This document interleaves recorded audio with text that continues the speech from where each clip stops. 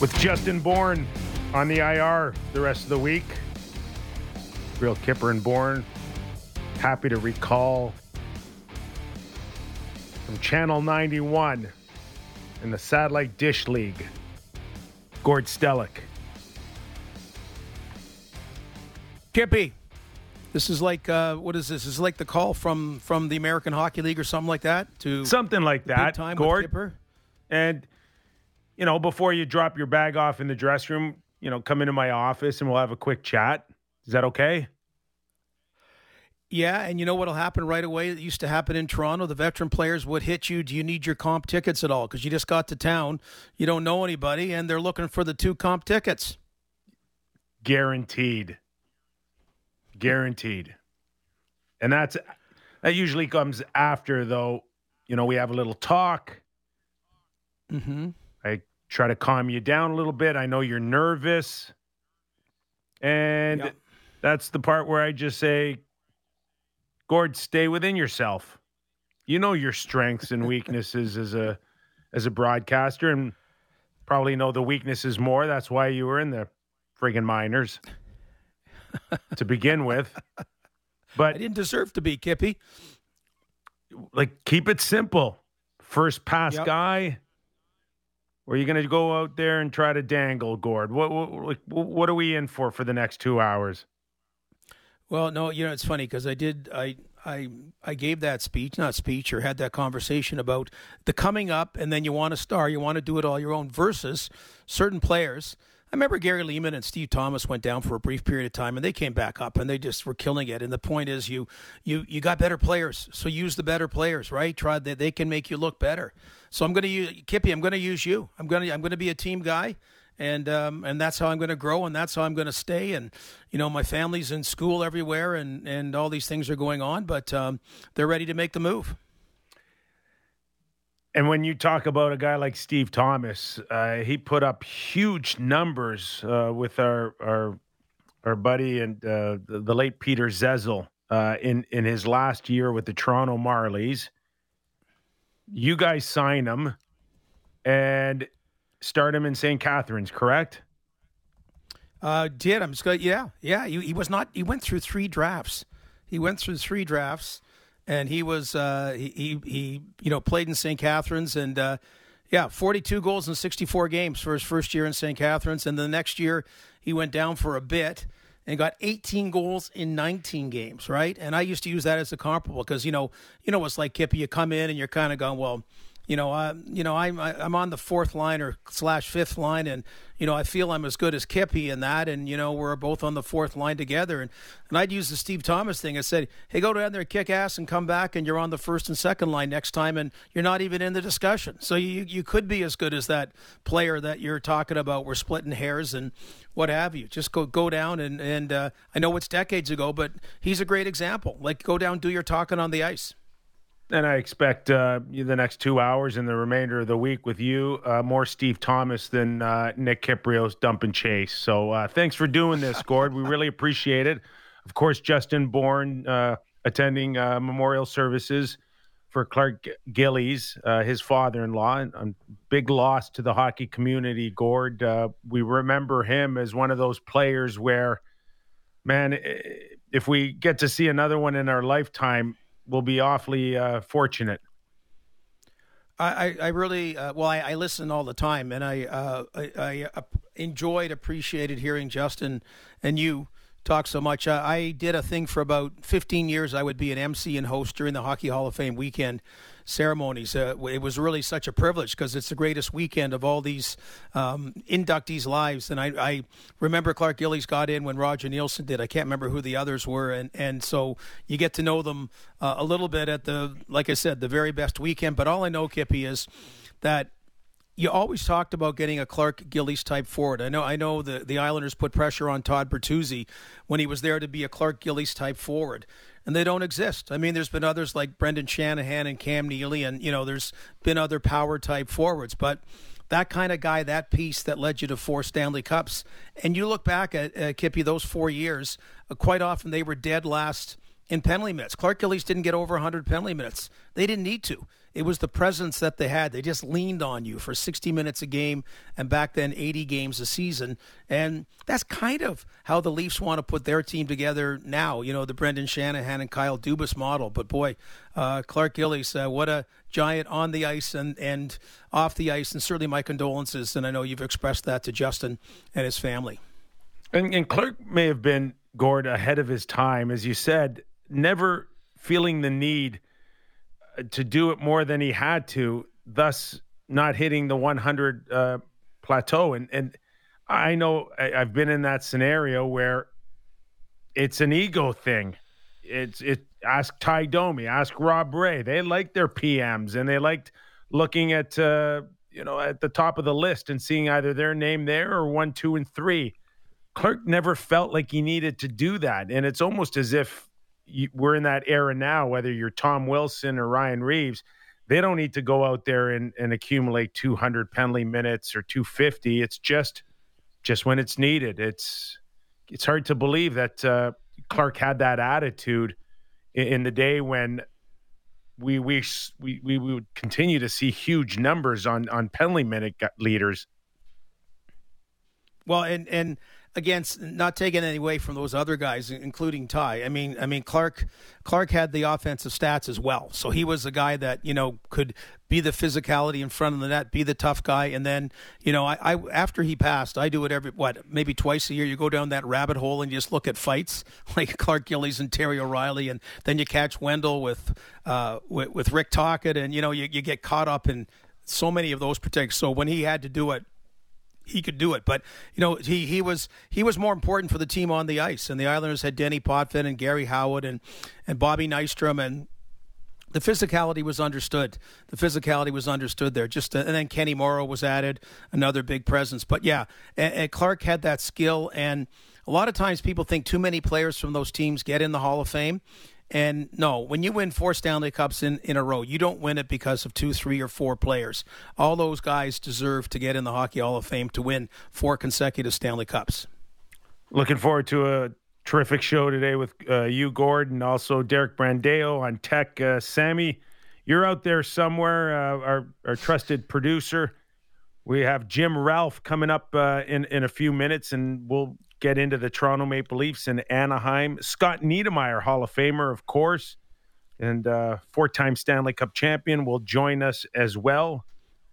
He, along with Paul Kariya, are also involved in a GM search. So we'll see if we can get anything out of him, but I don't know if I don't know if we're going to have any luck. Scott's a pretty good PR guy. Yeah, well, he'll keep it close to the vest, and again, he will. That was a Leaf draft pick. That was a Tom Curvers pick. But anyway, we're not going to digress that. Oh no, we'll definitely get into that with Scott, and it's a good thing you're here to remind us of that. Ian McIntyre, of course, Canucks writer for Sportsnet.ca. Patrick Alvin has been named the 12th general manager in Vancouver Canucks history. So we'll have Ian to talk about what we can expect short and long term out of the Vancouver Canucks. But Gord, it's bi-weekly game with the Toronto Maple Leafs. This is like when I was a kid and I grew up. All I remembered were, Gord, that the Leafs played on Wednesdays and Saturdays. That's all I knew. Yep. Yeah, absolutely. I mean, they did play some road games there. They'd play about 3 a week. But for a while, this has been like NFL, like a weekly football game, and then it's been like Premier League soccer twice a week. So we're looking forward for more games coming at you.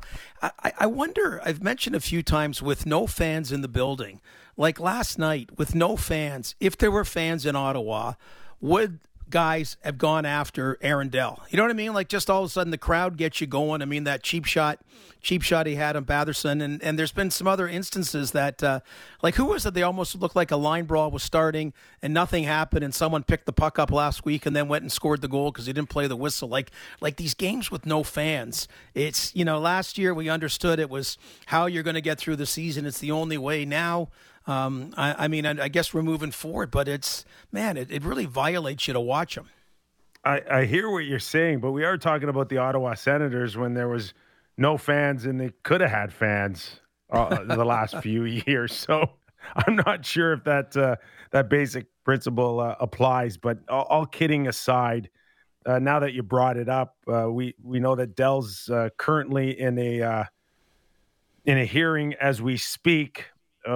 We do expect him to be suspended, which is a rarity for goaltenders, especially when you see them leading the hit parade on Batherson. But overall, your thoughts, Gord, on the initial play? It is a typical hockey play. If we want to start there, Gord, it's not the first time a goaltender came out of his crease to set the puck up for his defender wheeling around the net. Yeah, and he's trying to buy him time, and that's the common play. But what has changed, from when I say our errors, I mean with all respect, your error on the ice. I understand that is that the word vulnerabilities come into play. That now you have to gauge. Is your opponent in a vulnerable position, which before was, oh, well, the guy put him in a vulnerable position, put himself in one, too bad. He takes that hit, he got hurt, well, that goes with the territory. And there's an expression, breakneck speed, because the downside is what can happen when you're going that fast. And part of why Drake Batherson's going to the All-Star game, like he was coming full steam. So he's in a vulnerable position. You give him that bump, and even something worse could have happened going in the board. So I understand Aaron Dell said later, man, and I really do believe him. He's not looking for a catastrophic response that it looks like Batherson's going to be out for a chunk of time. But at that point, you got to read that this is not a guy you could bump going in that speed. So I'm not saying throw the book at him. I really have, hey, Buffalo, Ottawa, like it's bad enough. It's bad enough the season's trying to play out the season, and you're Buffalo, you're getting beat by Ottawa, and whatever. So, but I just think, yeah, as far as anything goes, it's about delivering messages and setting standards. And goaltending suspensions are very rare, but he's going to get something. He'll get something, Gord. First and foremost, and this isn't if Batherson gets up, then we're all screaming, why'd you miss the interference call? But he should have got that. Yeah, he should have got two right? anyway. But yeah. This is about suspending him because of the outcome, not necessarily the play. And he'll be out a month and a half, 2 months, high ankle sprain. I've had those, worse than it breaks. He could come back. He could miss the rest of the season here. So I think for sure we're looking at a deuce, if not 3-game suspension. But first of all, Gord, I'm pretty surprised that when we did see Brady Tkachuk, who will now be going to the All-Star game in place of Batherson, go and talk to him. But I'm really surprised someone didn't clock Dell at that point. At the end of the day, that would have been, for Brady, that would have been a welcomed 1 or 2 game suspension. What are you playing for anyways? You're done. Your season's over when it comes to thinking you're going to play in the spring after the regular season. Take your 1 or game 2 suspension and go clock them. So, okay, Kippy, I mean, you played that role. What's happened that, like, are goaltenders taboo? I mean, is it like, so someone will come after you, but so what? I mean, that's the one way of retribution. If it was any other position, like good clean hits, I still don't get why so often there's retribution. But, cheap shots, I understand that. Are goaltenders supposed to be taboo? I think that's the general feel over the last few years, that they have cried every time they've been bumped or challenged. And I think this should come back, Gord, to you want to get out of the blue paint, you'll go on to run a pick, then all of a sudden I think that makes it wide open that you can be hit. And Batherson, the one mistake that he made is he let up. He thought at some point, like it was a drive-by. Like he went in tight on Dell, and the one mistake that Batherson made was that he was relaxed. He thought he would just stand there and he'd just drive right by him, and next time he's going to be ready. There's no question maybe we'll ask an ex-goaltender on this as well as we bring in Jim Ralph.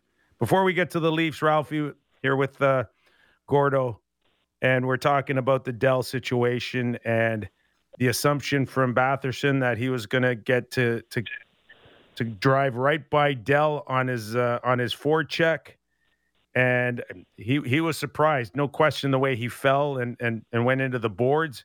That was his last thought, that Dell was going to come in and step in on him.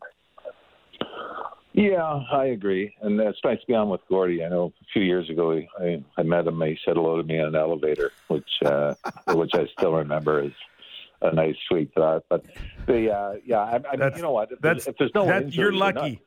You're lucky because he slams the door on me and says, "Use the stairs." I got mixed up. I thought it was Jeff Reese on the elevator. Sorry. Wrong, JR. But no, you know what? I mean, if there's no injury, we're not really talking about it, because I know now that there's an injury, they're showing other instances where, Dell's taking penalties for interference, and he caught Stone, I guess, in a preseason game, and who was it? He got caught somebody else along the boards, took somebody out. So now it's a big story because there's an injury, but there is a bit of a history there. But I mean, let's face it, it wasn't the dirtiest thing we saw last night. Monday night there were a couple of hits from behind. One in the Anaheim-Boston game that somehow went from a major to a minor, and then the Ranger game as well. So I mean, it's you understand it's now a hot topic of conversation, but it's obviously based more on the result of the play than it wasn't the most vicious play, but the result was unfortunate. Ralphie, sorry, go ahead, Kippy. I was just going to say, would you be up, Ralphie, if goaltenders wanted to come out of their blue paint and play that they're more free game than we've been accustomed to seeing? Well, I'm going to go back, and I don't know exactly how it started. The training camps in Chicago, and Roger Nielsen was there, and there was a play in one of the scrimmages where there was a race for the puck, and I came out, and Mike Stapleton was coming. There was a race, and I knew I was going to lose the race after about the second stride, and so I ended up, I got a piece of him, even though he got the puck first and he didn't score. So for whatever reason, I started to do it a little more, and including preseason games. And Roger Nielsen just came by and he said, "You got to stay in your net." Like, out of all the guys in the world to tell you not to be unconventional, it was Roger Nielsen. And I think I did it a couple of more times until another scrimmage, a guy by the name of L. Secord came roaring into me and stopped. And he grabbed me and he said, "Stop this." And I did. So, as far as allowing goaltenders to do it, until you got somebody like Al Secord or Milan Lucic now, or whoever it's going to be, that's all you need. It's for one goalie to get drilled in retaliation, and that'll stop it pretty quick. So, okay, Gold. And by the way, it's funny. I think it was Ryan Miller who made the big fuss. So Aaron Dell should talk to his teammate, or whatever, the Buffalo in the alumni lounge whenever Ryan Miller may show up, which I don't know when that may be. Ralphie, Kippy and I had this. Yeah, Kippy and I had this chat last week that, okay, Jack Campbell doesn't need rest. Nobody needs rest right now. The Leafs have not played enough games. They will start playing a lot of games. They're in the playoffs. It's a have and have not conference. It's a have and have not Atlantic division. How do you split up the goaltending? Like, how do you think about, okay, we got to figure out what Peter Mrazek's all about, but also we've had a real thoroughbred so far as a number one guy, and we got to try to sustain his rhythm. Well, I mean, the one thing this conversation we're doing on is assumed health for both. You might be in a position, 2 weeks from now, tomorrow, we could be talking about somebody's now got to run with it. And Joe Wall's got to step in and take some starts. When you do look at the schedule of March, April, I think it's got to be 2-1. And I'm obviously to this point, you'd say Campbell's got to play 2 out of 3. And, that may get down to if you've got bigger games. Right now, the backup goalies, both Wall and Mrazek, have not played against playoff teams in either conference. So not only is Jack Campbell playing more right now, but he's getting the tougher starts. But I agree with you. It's not a fatigue thing right now, but I think you've got to get Mrazek at least geared up, and hopefully, by the time you hit probably the middle of March, that he's probably playing every third game. There's no question that we're not seeing the same Jack Campbell that we saw, which was almost perfect. The numbers are down a little bit.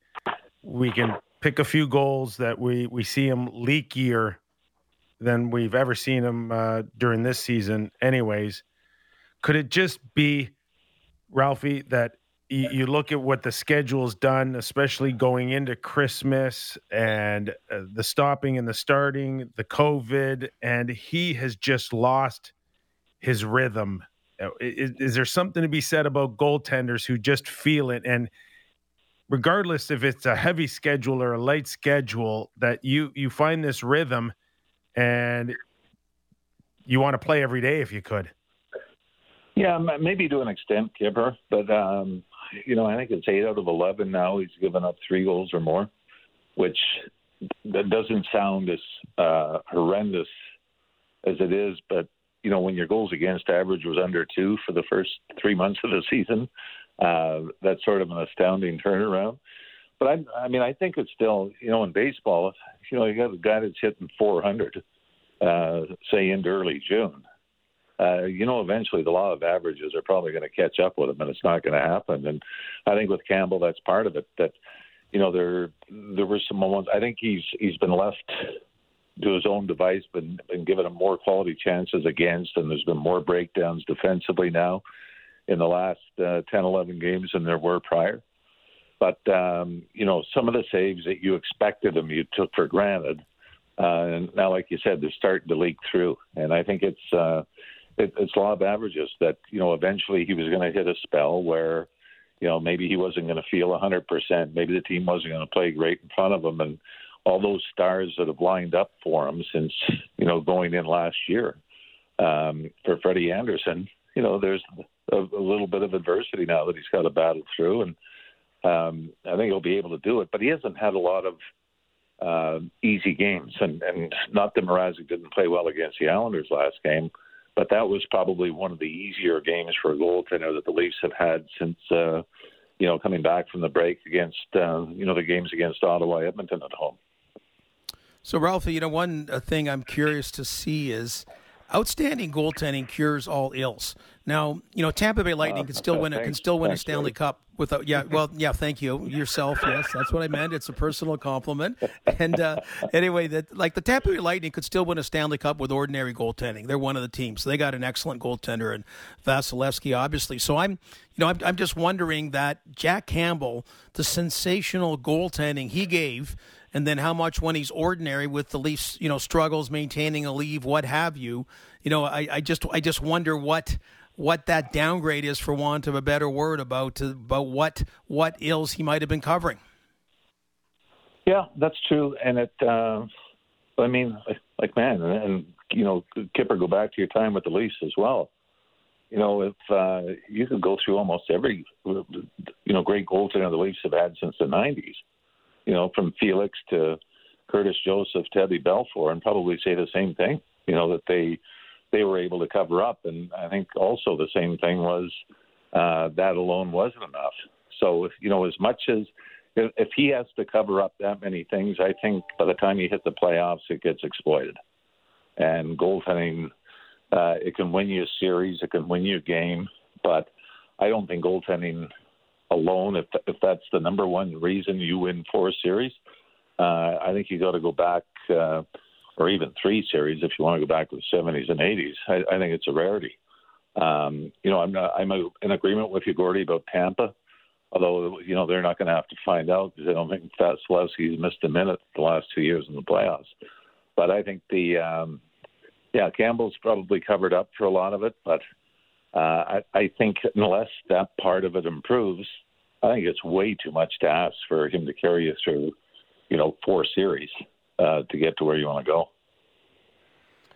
Another big storyline here, as far as at least the Leafs are concerned, is the shuffling of the lines. And there's no question that Sheldon Keefe wants to get some different looks, but I think the three of us have been around pro hockey long enough to understand that some of those star players on our respective clubs over the years, they like their ice time, they like their cookies, and not everybody, at least internally, is always thumbs up to see themselves get dropped in the lineup. Is there a chance that Nylander can look at this and go, I'm having a pretty good year. Why are you messing with it right now? Yeah, I think he's got one goal in his last 7, and Tavares has one in his last 6. They've been a little bit off since the start of the road trip. All I would say is this, Kip, give it to the midway mark of the first period tonight. We can make all we want out of it.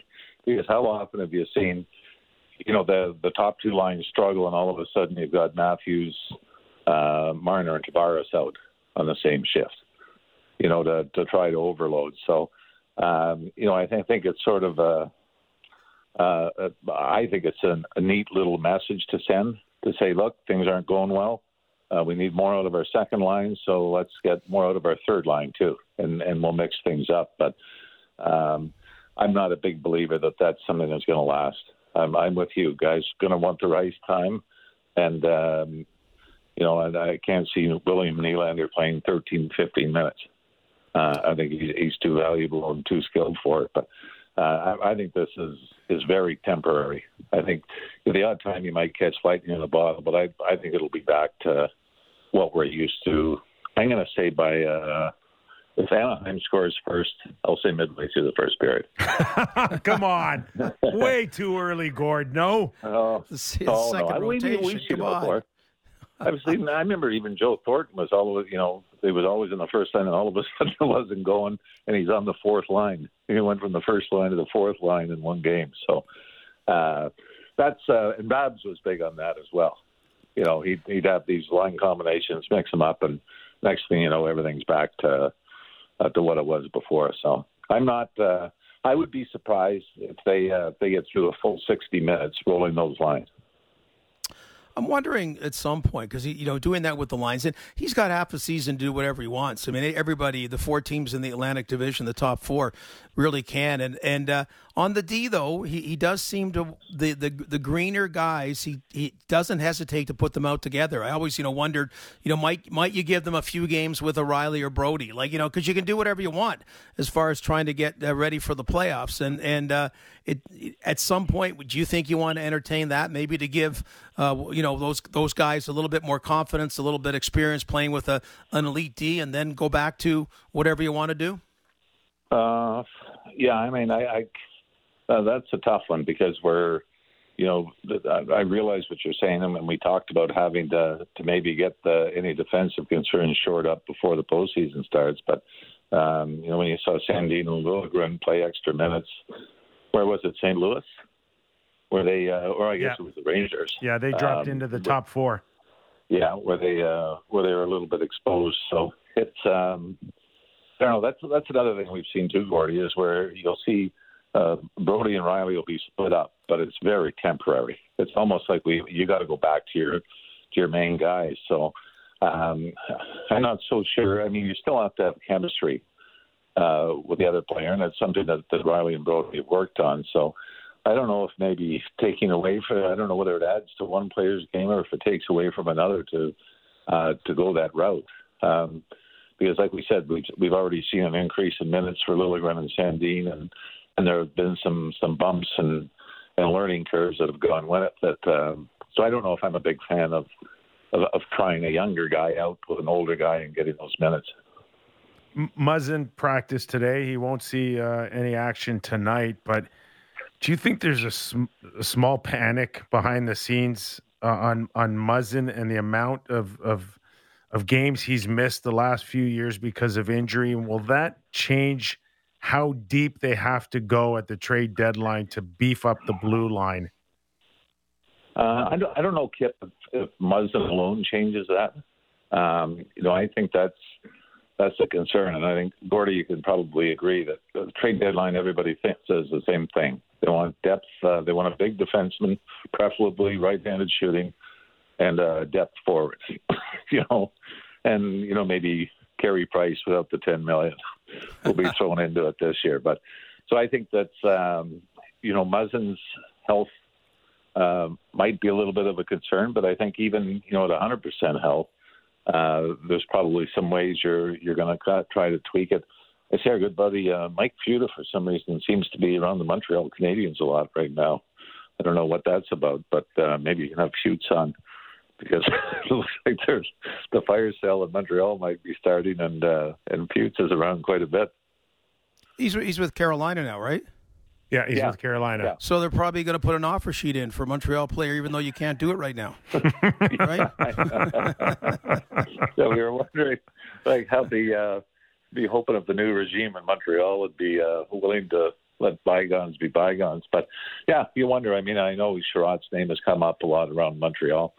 Everybody's name, I guess, now has come up as being a possible trade target. But when you look at Carolina's lineup, you think, you wonder if that's part of it. And I'm not jumping on Futs, by the way. I love the guy, but I just follow him on Instagram and Twitter, and I'm going, boy, Futs seems to be the same place the Montreal Canadiens are quite a bit. Listen, Ralphie, that makes you an instant insider. That stuff. You know what? Yep, I'm going to be honest. That's all I've ever wanted to be.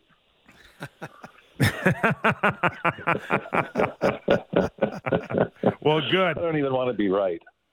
You could be ours. We've been looking for one all year. Trust me.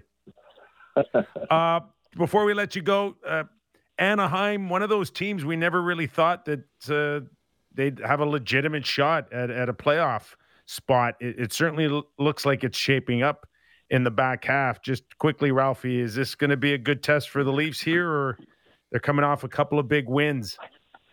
Yeah, I mean, they've got they still got a few guys that I think with COVID for this one. I think Henrique's been out for a while, Sonny Milano. So they've gone through their test, but it's funny, the Leafs roared through California this year and were great.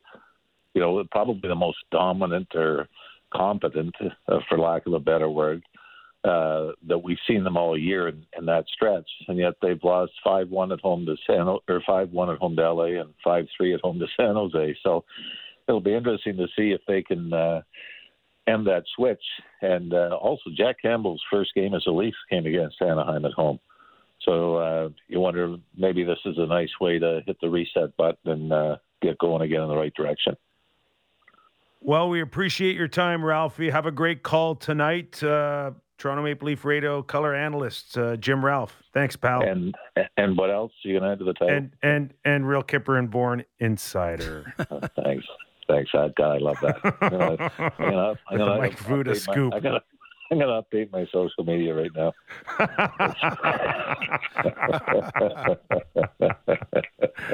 Thanks, guys. Thanks, Ralphie. Oh, gosh. He's never short of laughs with that guy.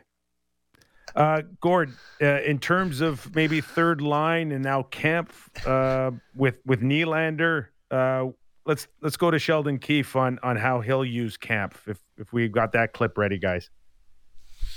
It'll change a little bit, but I think you'll see me move things around to ensure that he's still getting the D zone starts that I like him to have, and at times he'll come off that line, when there's ozone face-offs and things of that nature. We'll move things around there, but he's a valuable player for us.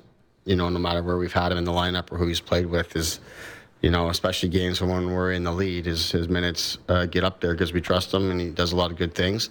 And he has done a terrific job. Obviously, we've now put Mikheyev and Engvall and Kampf on 3 different lines as well, which obviously there's a ton of focus on Matthews and Tavares, Marner, Nylander, and how they're spread over 3 lines. But also having Kampf, Engvall, and Mikheyev with how well that they've played, we think those 3 guys on different lines adds a lot to us. Those guys have really established play for us.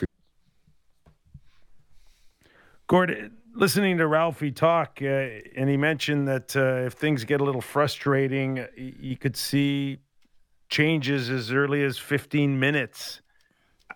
For me, I think that's a bad look on Sheldon Keefe to go and try this and only give it 15, 17 minutes. What are your thoughts? Okay, so Kippy, you never coach kids in house league, right? Like yeah, I was one of those where the parents would look at me and go, "Come on, just help them, please."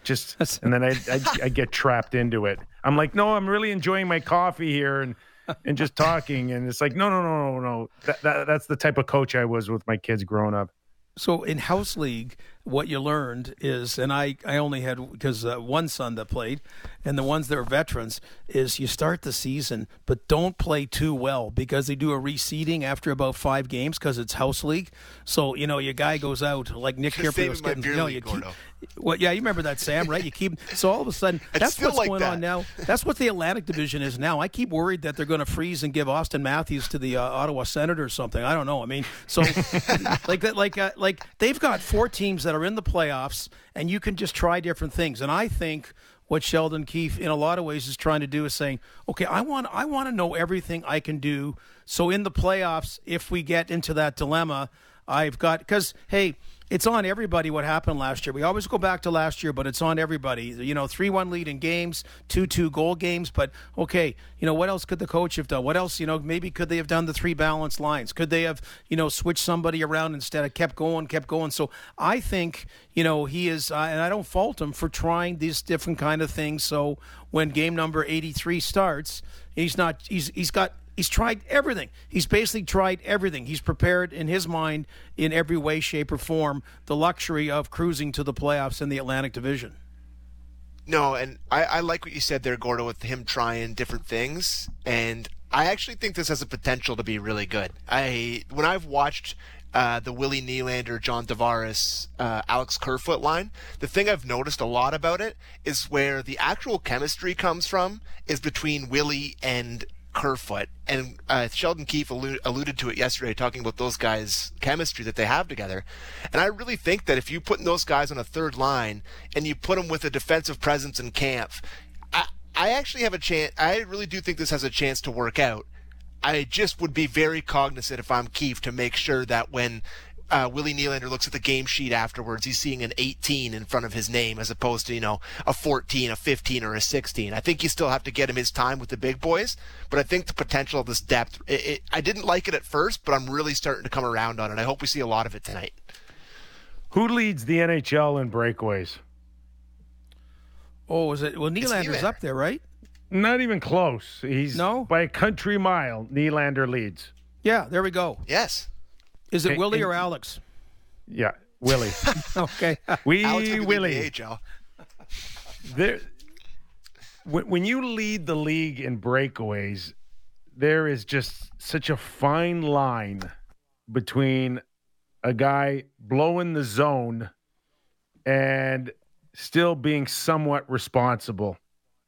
And the one thing that Tavares has been able to do, and if you guys have noticed, is that he's got a sense of when Willie goes. And you wonder now if that's going to get messed up a little bit, because I think the instincts for Willie is to poach and find that perfect opportunity to go. And I'm interested to see now if that changes at all, or if Camp now has to feel like he needs to get his head up and find that one opportunity where he can send Willie in a foot race.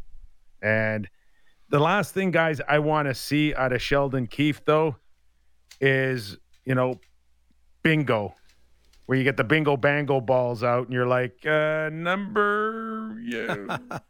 next. That's what players hate. Right. And if he starts playing bingo with the lines, I think that won't bode well for a lot of guys. So I hope he sticks with this, even if it's not looking great or a little frustrating. Have faith that you want to see this thing through. So I don't want to see any changes halfway through the first if they're down a goal or two. I really don't. Yeah, you're right. You're right. Stick with it. If you got a plan, otherwise don't do it. Like don't do it and then Ralphie thought, he's kind of skeptical and I'm saying, "Hey, try these different things. Give them a try and you can always move them back, but give it a real try or don't bother." I'm with you on that. So let's see basically the bulk of the game, and then at the end if you're behind and you want to put the big line out more, so be it. All right, sounds good. We're going to take a quick break. It's Nick Kypreos and Gord Stellick, along with Derek and Sammy. You're listening to The Real Kipper and Bourne Show.